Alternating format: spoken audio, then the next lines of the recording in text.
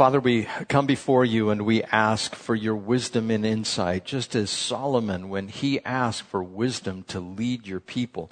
You were so pleased with him that he did not ask for his enemies. He did not ask for wealth and power, but he asked for wisdom. And you freely gave it. We know your word says in the book of James that anyone who asks for wisdom, you freely provide it without finding fault. So this is our prayer, that you would give us wisdom, that you would provide for us understanding or insight into your scriptures. We know that this is your will for us. Anything that we have, anything that we pray according to your will, you promise to give it to us. So we will expect that, Lord, according to your word, for you are God. In Jesus' name, amen. Do doubts ever arise in your mind why things happen the way that they do? Usually, the doubts arise because we have a limited perspective. Now, for those of you of the equestrian bent, do you know what blinkers or winkers are? Anybody know what blinkers or winkers are? What? Yes, that's it. That's it. Exactly. I think, Marlon, you had it too. It's what they put on horses. It's the blinkers or winkers or blinders is what they're known as. And so, for instance, there's a famous set of horses that have those on. Do you know which horses? The Clydesdale. From what company? Oh, we won't mention them. Never mind.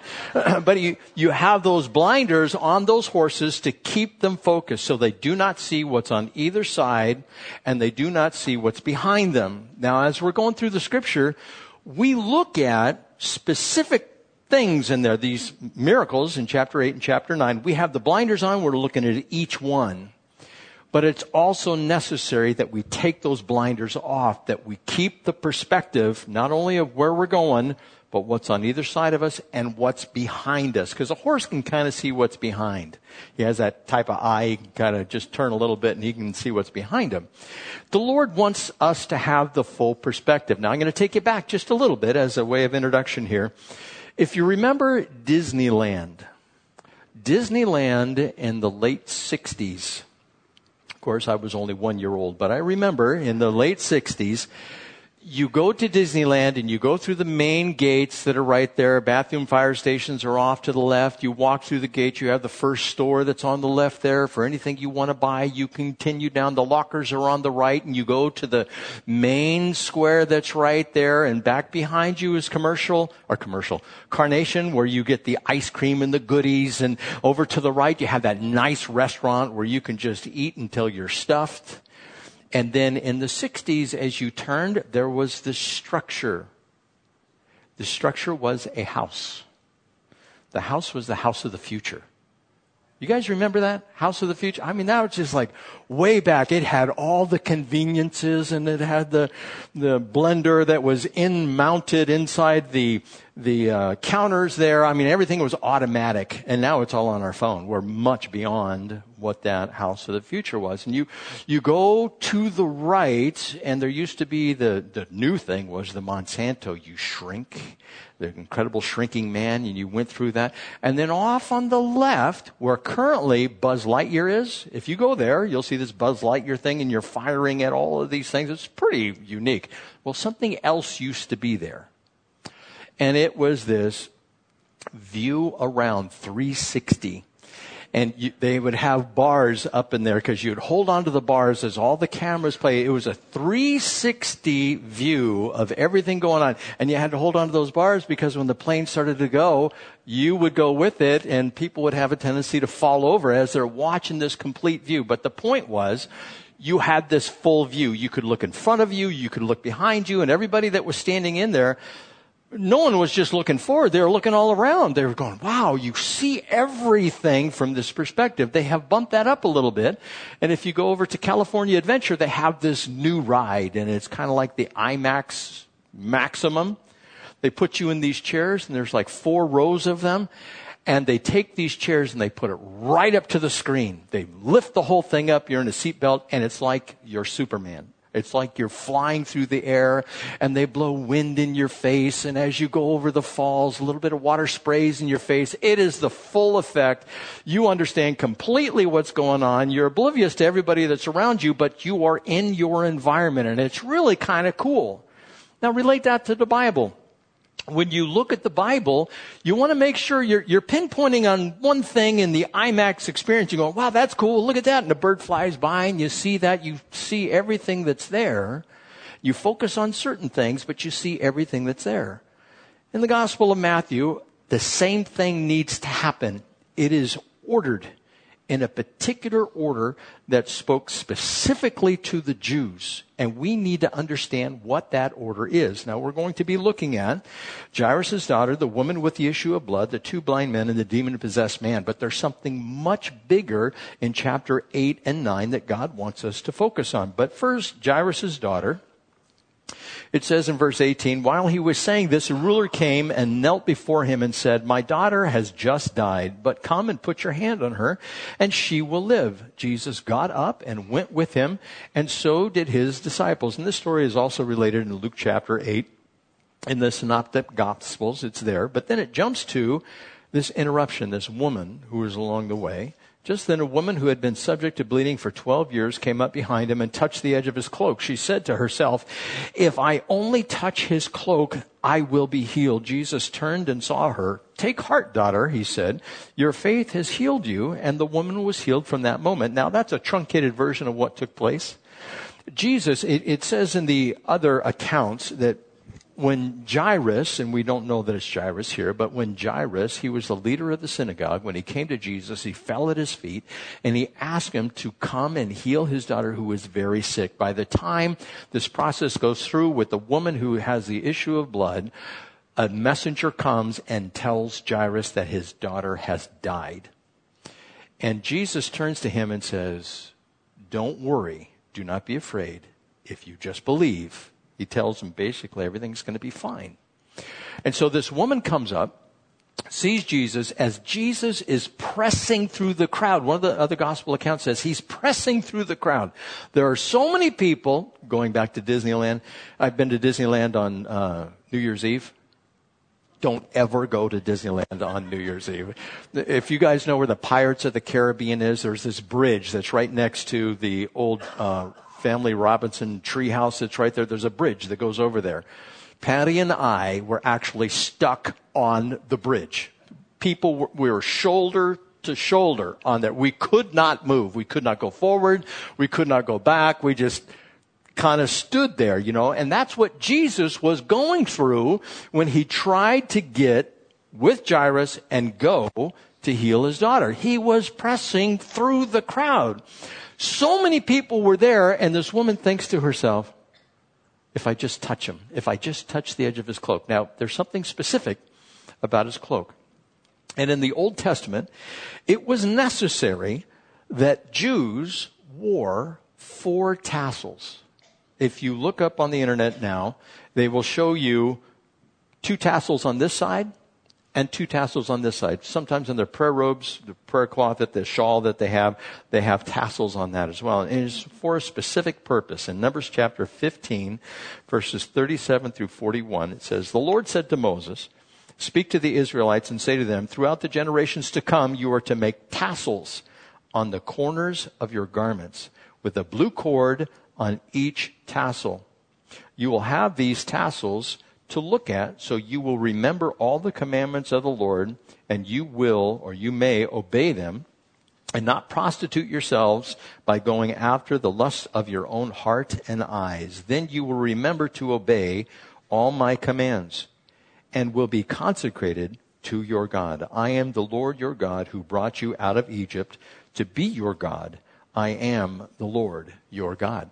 And so God commanded that all the Jewish males have these tassels. If you go to Israel today, you'll see these guys. If you go up to the College Avenue Baptist church up in that area where there's a synagogue there, if you go up there on Saturday, you will see the Hasidic Jews, some of the real devout Jews, they walk there to the synagogue and they have these tassels hanging down off of their waist.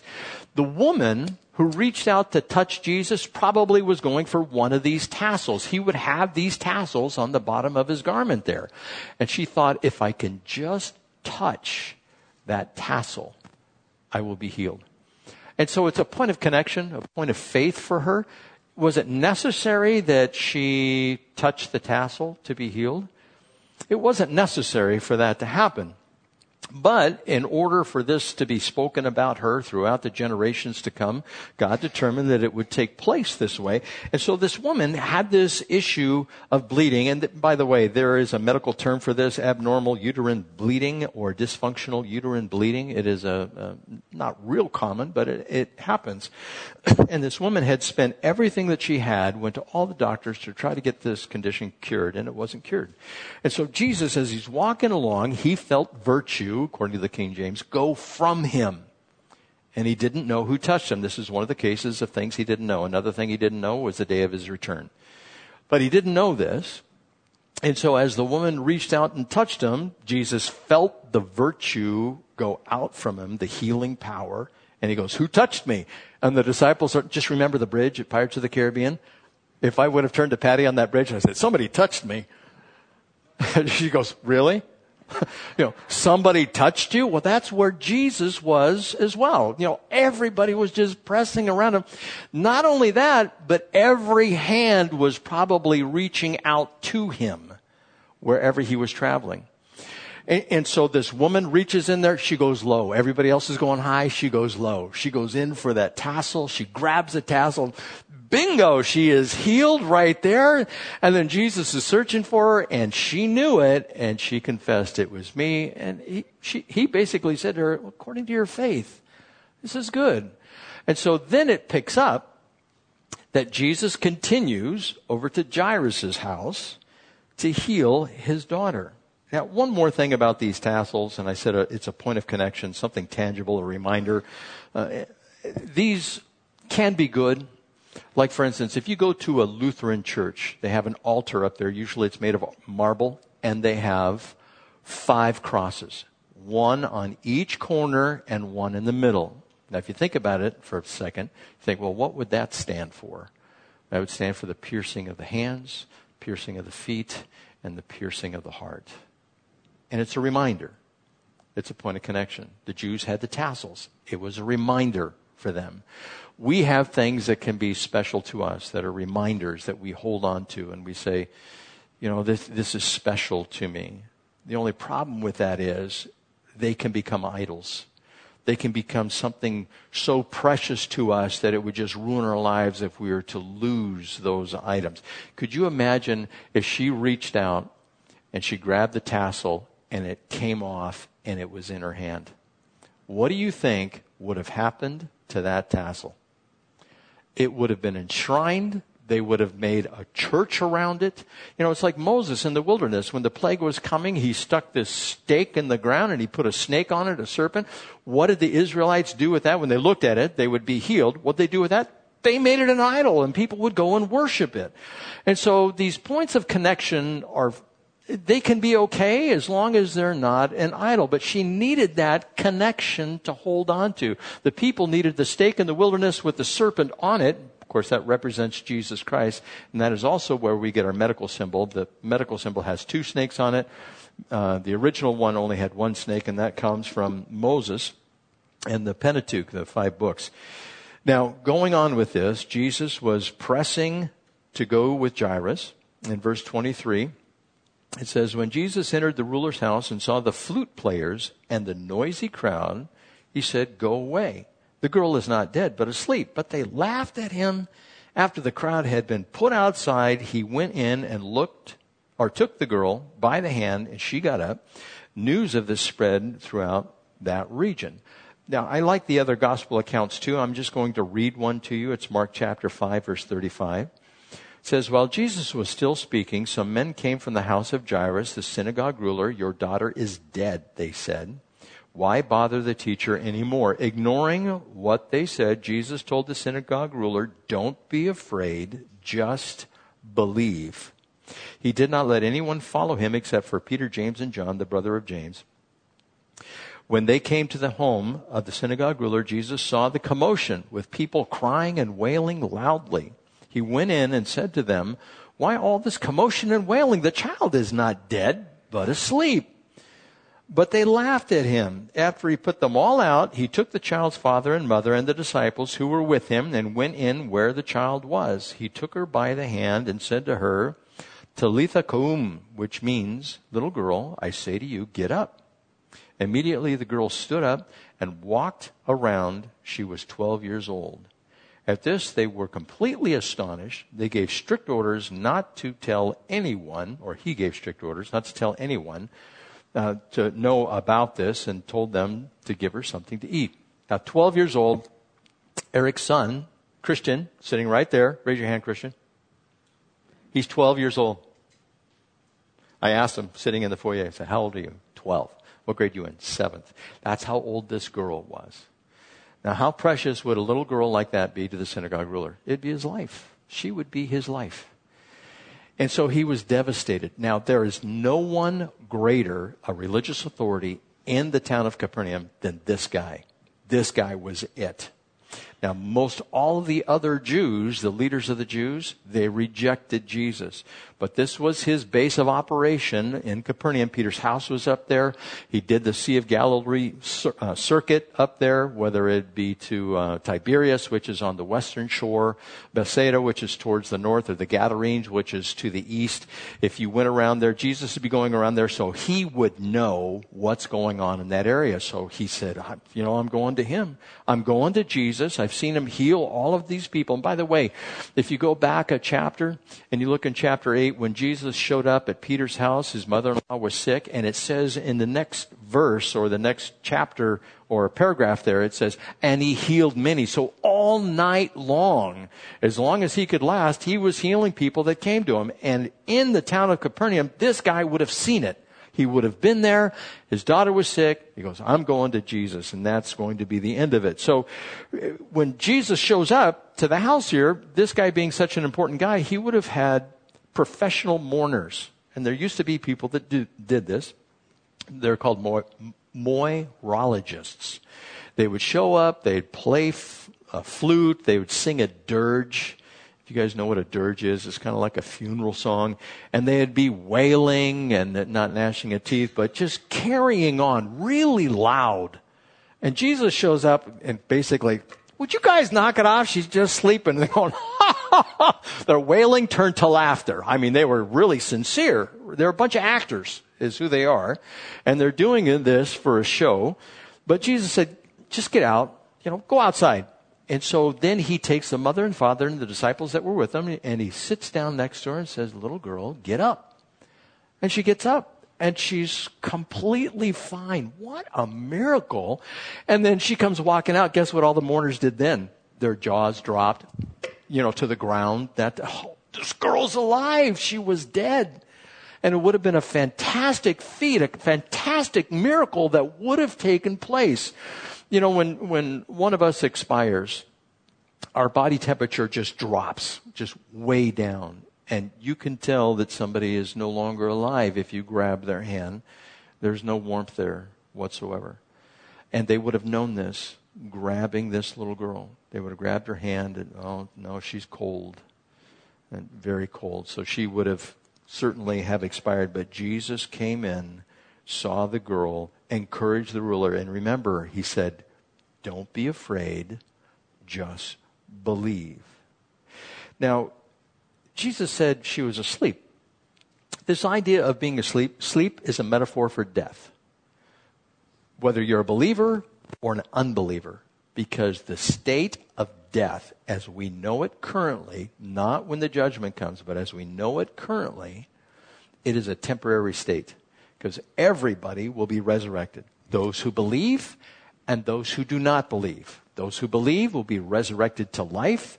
Those who do not believe will be resurrected to eternal punishment and everlasting contempt, according to Matthew and also according to the book of Daniel, chapter 12.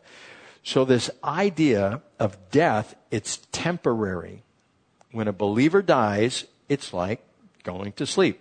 For some, it's going to be a long time that they're going to be napping, but Christ is going to call them from the grave and they're going to get up. To give you an example of this, Lazarus, remember when Jesus turned to his buddies, his disciples who were there, and he said, we need to go to Lazarus. He's fallen asleep. And what did the disciple says? Well, Lord, if he's sleeping, he's going to wake up. What's the deal? And then he had to turn to him and go, he's dead. All right? He's dead. We're going to go see him. That's one case where it's used. Stephen, he was also a guy that fell asleep, so to speak. It says when he had said this in Acts chapter 7, verse 50 or 60, it says when he had said this, he fell asleep. And he was stoned, but it says he fell asleep. It doesn't say he died. Then, at the death of Jesus, what happened to those who were in the grave? They came out of the grave. Many people came out of the grave, those who were spiritual, those who had loved God. It says, and the graves were open in many bodies of the saints who had fallen asleep. What a sight that would have been. Huh? Imagine going by Rosecrans. I have family out at Rosecrans. All of a sudden, the hands pop. You'd think it was a zombie movie or something, but the hands would pop out of the ground. They'd get up. Whoa, that was exciting. And then they'd have to find their family members. They'd go back into town and, whoa, I thought you were dead. I thought I was too. And they show up, but they were simply asleep. The bad thing for them is, they had to die again. They didn't get the resurrected body. They were just resuscitated. And so they had to die again. And the Old Testament, if you've ever heard the phrase, and he slept with his fathers. Or death, again, is temporary. But we want to make sure that we understand this for us. In 1 Corinthians chapter 15, it talks about we will fall asleep if we don't get taken in the rapture, and we will awaken at the resurrection of the dead. So this metaphor of sleep for the believer and for the unbeliever, it is prevalent throughout Scripture. Jesus uses it. Paul the Apostle uses it.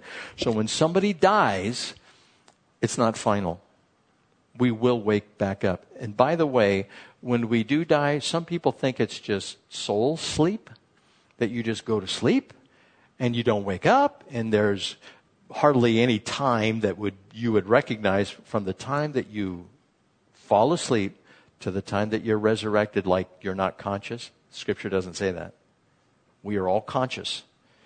I've often said, I believe we will be more conscious, more aware once we have died than we are when we were alive. We will know exactly what is going on around us. Just take, Abraham's bosom. Abraham's alive. And even Jesus said, God is not the God of the dead, but of the living. And so they are aware. And there's a place for the unrighteous dead, which is in hell, a place of torment, and a place for the righteous dead, which is Abraham's bosom or the paradise of God or in the presence of God.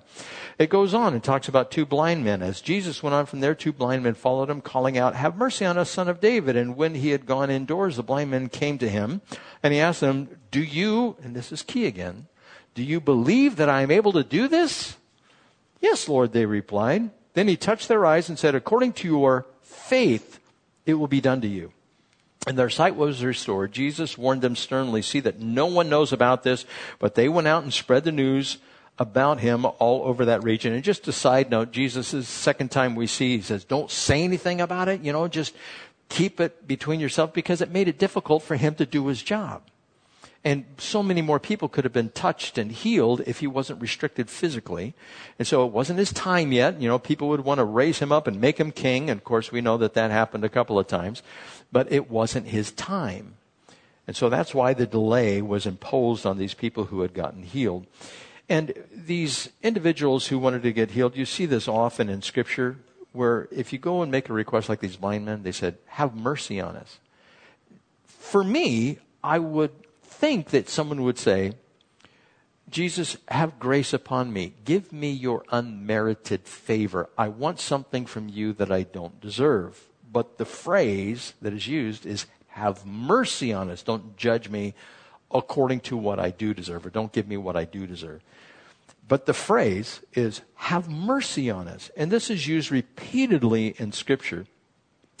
In Psalms chapter 9, verse 13, it says, have mercy and lift me from the gates of death, where somebody is asking for healing. Psalm 41, verse 4, I said, O Lord, have mercy on me, heal me, for I have sinned against you. And what does Jesus desire from us instead of sacrifice? mercy. So what is this? Have mercy on me. They are requesting something from God, a benefit that would inure towards them, that would be given to them. If somebody says, please have mercy on me, they are asking something from you. And so with that in mind, if Jesus desires mercy and not sacrifice, what is he saying? He's saying, go and give somebody something that they don't deserve. Some help, some assistance. If Jesus wants from us sacrifice, well, yes, we're to offer our bodies as a sacrifice. Romans chapter 12, verse 1. That's holy and acceptable unto God. But he's asking, more important, go do something for someone. Show them mercy. Where they cannot heal themselves, they cannot help themselves, they cannot do something for themselves, so go. Now, who do you think that's listed for? Everyone. There is no one that can say, Jesus doesn't require me to go show mercy to someone. No, au contraire. As a disciple of Jesus Christ, he wants us to go. Now, it may be to your neighbor. It may be to somebody in the city. It may be international. It may be Cambodia, Africa, the Middle East, somewhere like that. But God wants us to go. We are not allowed to say, as the disciple of Jesus Christ, now leave that for somebody else. Let somebody else take care of it. I'll go and fund them. And there are those cases that people cannot go. But those who can, those who are able-bodied, you're to go to either your neighbor, your friend, your family member, people in the city, people in the state, people international. We're to go and show them mercy. And that's what Jesus is trying to communicate. Well, he's communicating clearly. We're just trying to understand what he wants from us specifically. So go and provide assistance. The Pharisees were focused on themselves, how they could be holy and do these holy and righteous acts and build up holiness for themselves. And Christ wants us to be focused on others. So that's what have mercy on me means. Do something for me, and we're supposed to be like Christ, have mercy on others. Then there was a demon-possessed man. Verse 32. While they were going out, a man who was demon-possessed and could not talk was brought to Jesus. And when the demon was driven out, the man who had been mute spoke. The crowd was amazed and said, nothing like this has ever been seen in Israel. But the Pharisee says, it is by the prince of demons that he drives out demons. What a slap in the face. Just imagine if you did something that was to benefit someone else, and it was out of the pureness of your heart. And you didn't announce it to anybody. You're just doing this to bless somebody, and somebody comes along and says, it's just because you want attention. Would you be offended by that? When that was not the desire of your heart. The desire of your heart was to act in a pure fashion, didn't want anybody to know. If somebody finds out about it and they insult you by coming to you and saying, you're just a monger for attention, that's what you want. I would certainly be offended by that. God would know. You would be offended by that. God would know. But when they were pointing the finger at Jesus and said, you are doing this by the prince of demons. You are doing this by Satan. That is such an offense, it's called the unforgivable sin. Now, people often have a question about the unforgivable sin. Does that still take place today? Some theologians say, well, no, is when Jesus was on earth, the power of the Holy Spirit was acting through him, carrying out these miracles, and that is not taking place today. And the unforgivable sin today is just simply the rejection of Jesus Christ.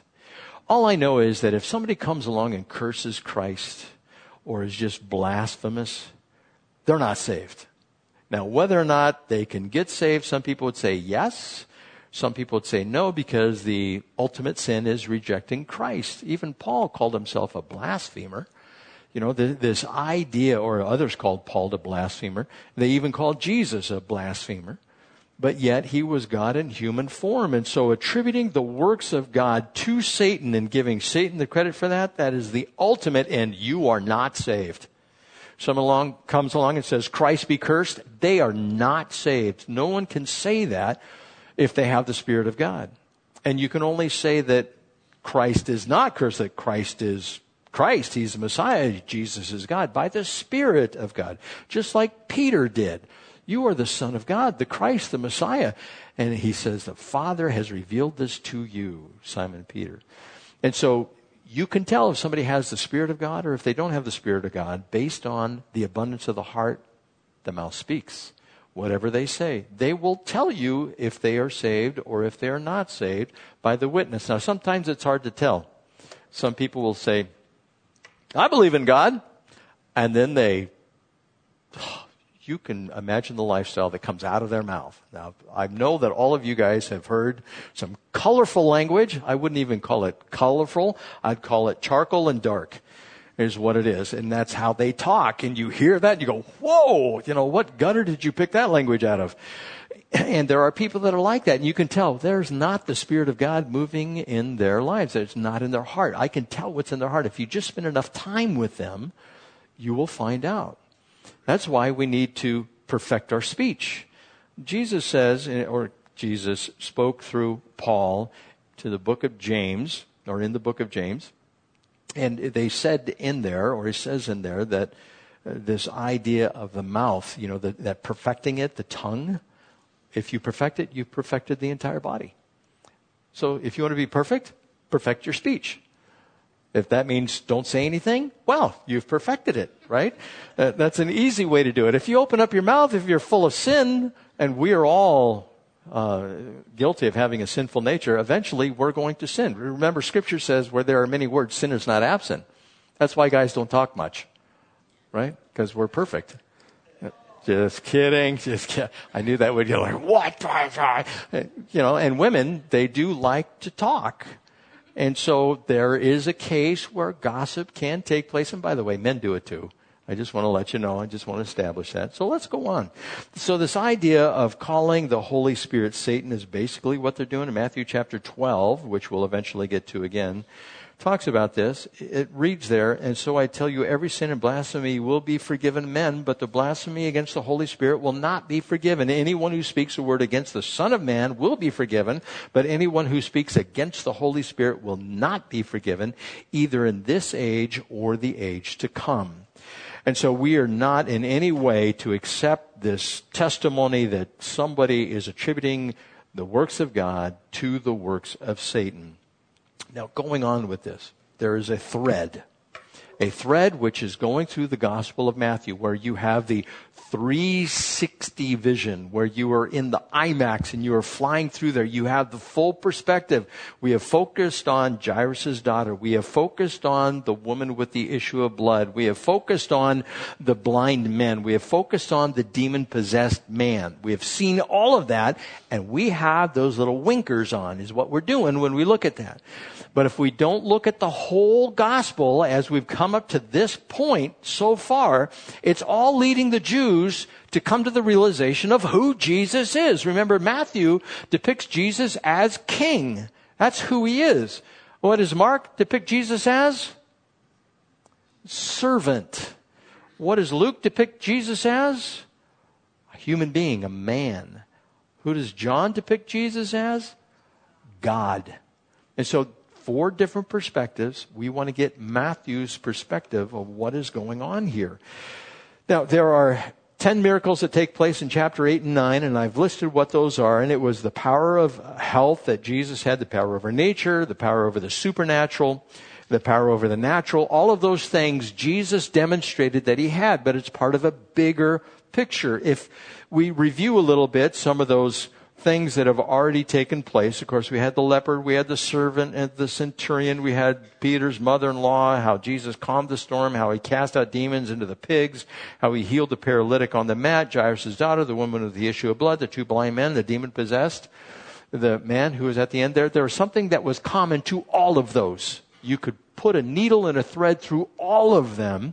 And I tried to bring out the fact that, remember this is important. And it has to do with faith. This faith, you know what Scripture says faith is?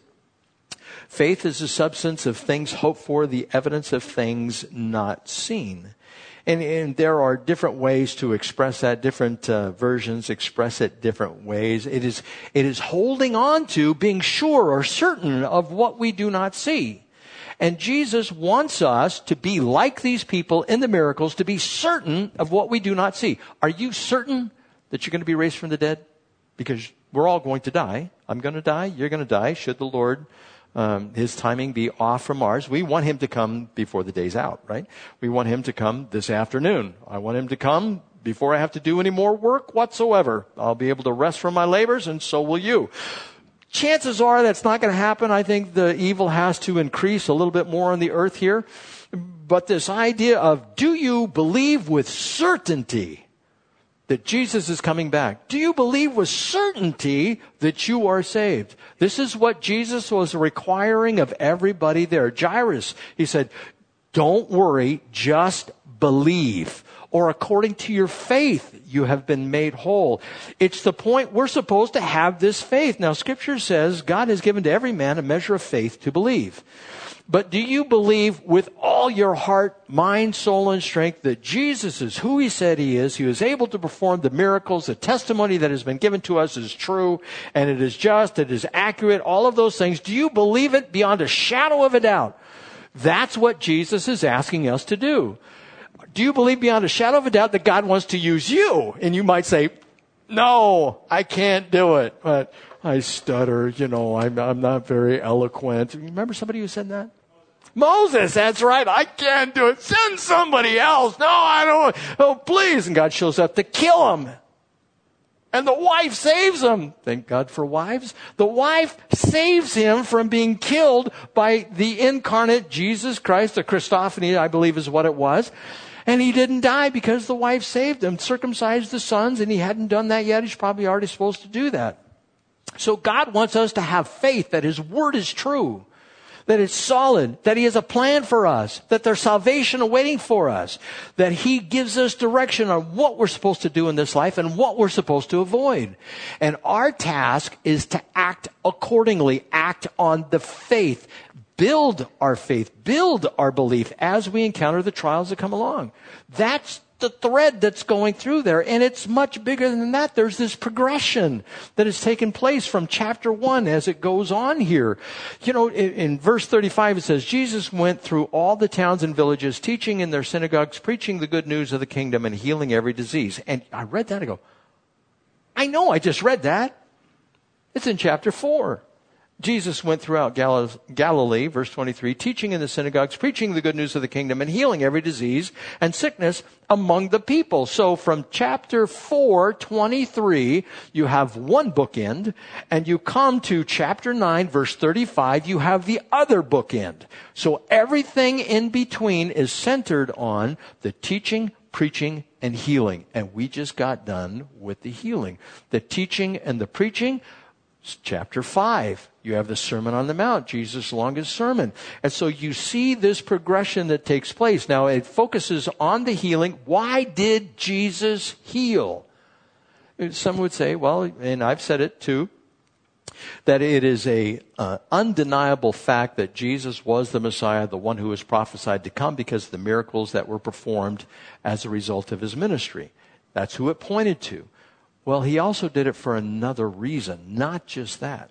Verse 36, when he saw the crowds, he had compassion on them because they were harassed and helpless like sheep without a shepherd. So the two things we're supposed to take from the scripture here up until this point in all the ministry of Jesus, the teaching, the preaching, and the healing, is that he wants us to have faith and he acted through compassion. There are so many scriptures that deal with the description of God and the compassion that he shows. Exodus 33:19. I'm just going to read some of them to you. It says, I myself will make my goodness pass before you. This is where he has Moses puts him in the cleft of the rock. I will proclaim my name, the Lord, before you, and I will be gracious to whom I will be gracious and show compassion to whom I will show compassion.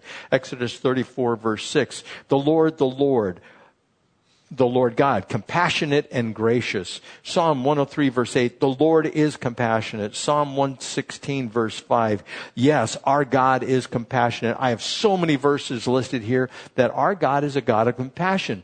And I'll probably expand on this a little more next week. But this idea, what does compassionate mean? We see that God is a God of compassion, and He wants us to have faith, and those two things are supposed to be working together to bring us to full discipleship. The reason we do what we do is for the sake of God, but also for the sake of others. And we must believe that God wants to use us to reach that goal, to reach that end. And if we buy into that, if we accept what God is teaching us through this Gospel of Matthew, we will come to a certain conclusion. He goes in verse 37, then he says to his disciples, the harvest is plentiful, but the workers are few. Ask the Lord of the harvest, therefore, to send out workers into his field. And of course, the harvest is the end of the age, and there's a couple different descriptions of what you could do with that, but let's get the full context here now. We started out in chapter 1. You had the line of David, and he talks about Jesus coming up through the ranks. It's a fulfilled prophecy that he would be in the line of David, and he is the king. He is to sit on David's throne. Then the Magi come, and they honor him as a king and a priest. And of course, he was a prophet as well, as prophesied that he would come to die. He was given the gold, frankincense, and myrrh for his death. Then he escaped to Egypt, a fulfillment of prophecy, returned to Nazareth. He would be called a Nazarene. So we have the biography of Jesus that was spelled out in the Old Testament, coming to fruition in the New Testament. Then he had a forerunner, this guy named John the Baptist, who looked just like someone else. Elijah from the Old Testament. I just went through reading about or listening to scriptures about Elijah. Who is that man that told you that in the wilderness? Who is that guy? Well, he had a coat of hair and a leather belt on. Well, who is that? John the Baptist? No, it was Elijah. And John came in the spirit and power of Elijah. You see, it's all being set up for the Jew. He's coming as a prophesied Messiah. He is called a Nazarene. He escaped to Egypt. And then he comes along and he begins to preach, teach, and heal, which is also prophesied in the book of Isaiah. And the Sermon on the Mount, it was a new way. It was a new discipleship program. It was a new teaching. And he does these healings. Once he does these healings and everybody sees and they gain this faith and they see why he does it, he has compassion. Guess what the very next thing is? If you don't look at your scriptures right now and see the heading in chapter 10, he sent out the 12. He leans all the way up to this point and he goes, now you are going to do this. How do you apply that to self? Now we all are going to do this. It's not, we get the scriptures just like the Jews did. It had a beginning. It comes to fruition. He calls out the 12. The 12 are to go, and we are supposed to look at them and say, well, how did they handle this? And they went out and they healed people and they were received and they were rejected. All of those things, that is for us. If we're to apply that to ourselves, we are to, that two-letter word, go. Why do we go? Because God commands us to, and He is a God of compassion, and He wants us to reach the lost and dying world. That means people that we know that are not saved, tell them how to get saved. Remember Romans 10:9-10? If you confess with your mouth Jesus is Lord and believe in your heart that God raised Him from the dead, you will be saved. Remember that? I know it's a little fast. I'm sure you can repeat it just as fast because you have it memorized by now, right?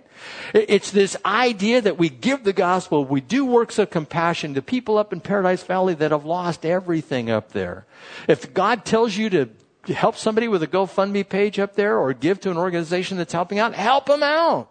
That's what God wants us to do. God wants us to reach out. We are not to be moles in our little pockets surrounded with earth saying, I am just fine. Give me my little earthworm and we'll be these little sedentary creatures just eating worms. He doesn't. I don't know how I got to those guys, but it's this idea that we are not sedentary, we're not alone, we are reaching out. We are supposed to get those people, if it is by the nape of the neck, and say, I'm going to save you from the fire. It's not us that saves, it's Jesus, but Jesus uses us to do it. And so we're supposed to be about the Lord's business. That's the theme, that's the thread that's running through Matthew, and God wanted to make it clear to the Jews. If they would have been paying attention after Jesus' death, burial, and resurrection, and this gospel is written, if a Jew saw this, he should have been stunned. He said, wow, how did I miss this? This is what God said would happen, and it's been brought to fruition. Because of this, we can have faith that he's coming again. And he's going to do every single thing that he said he would do. So how ought we to live? You know, this life is a struggle. It's hard. That one song that we sang, "Oh, Come to the Altar." You know, I don't know about you, but, you know, when I look at myself and I see the sin on the inside, I just think, hey, Lord, who will deliver me from this body of death? The Lord will, if we just have faith. Do you have faith that God can do that? That God can lead you in that direction? I would encourage you to develop that faith, but it can't be developed if we're a mole. We have to reach out to others. We have to give them the gospel. We have to give a hand of assistance. We have to have mercy, bring help to those who are out there. Let's pray. Father, we thank you for your word. It's just so powerful, the message that is there. You have called us to love and good deeds. May we encourage each other, especially as we see evil increasing and the day approaching. There are so many that you love, that you have compassion for, and you want them in your kingdom. I pray that you would help us, Lord, to study to show ourselves approved, to not be sedentary, to reach out to those who need you. We thank you for the opportunities that you give us. May you multiply those in the future. And may we work at this, so to speak, Lord. For we know that you motivate us, but may we act in faith, knowing that you want us to do things. Lead and guide us. Protect us as we do. We'll trust in you for this. In Jesus' name. You all said?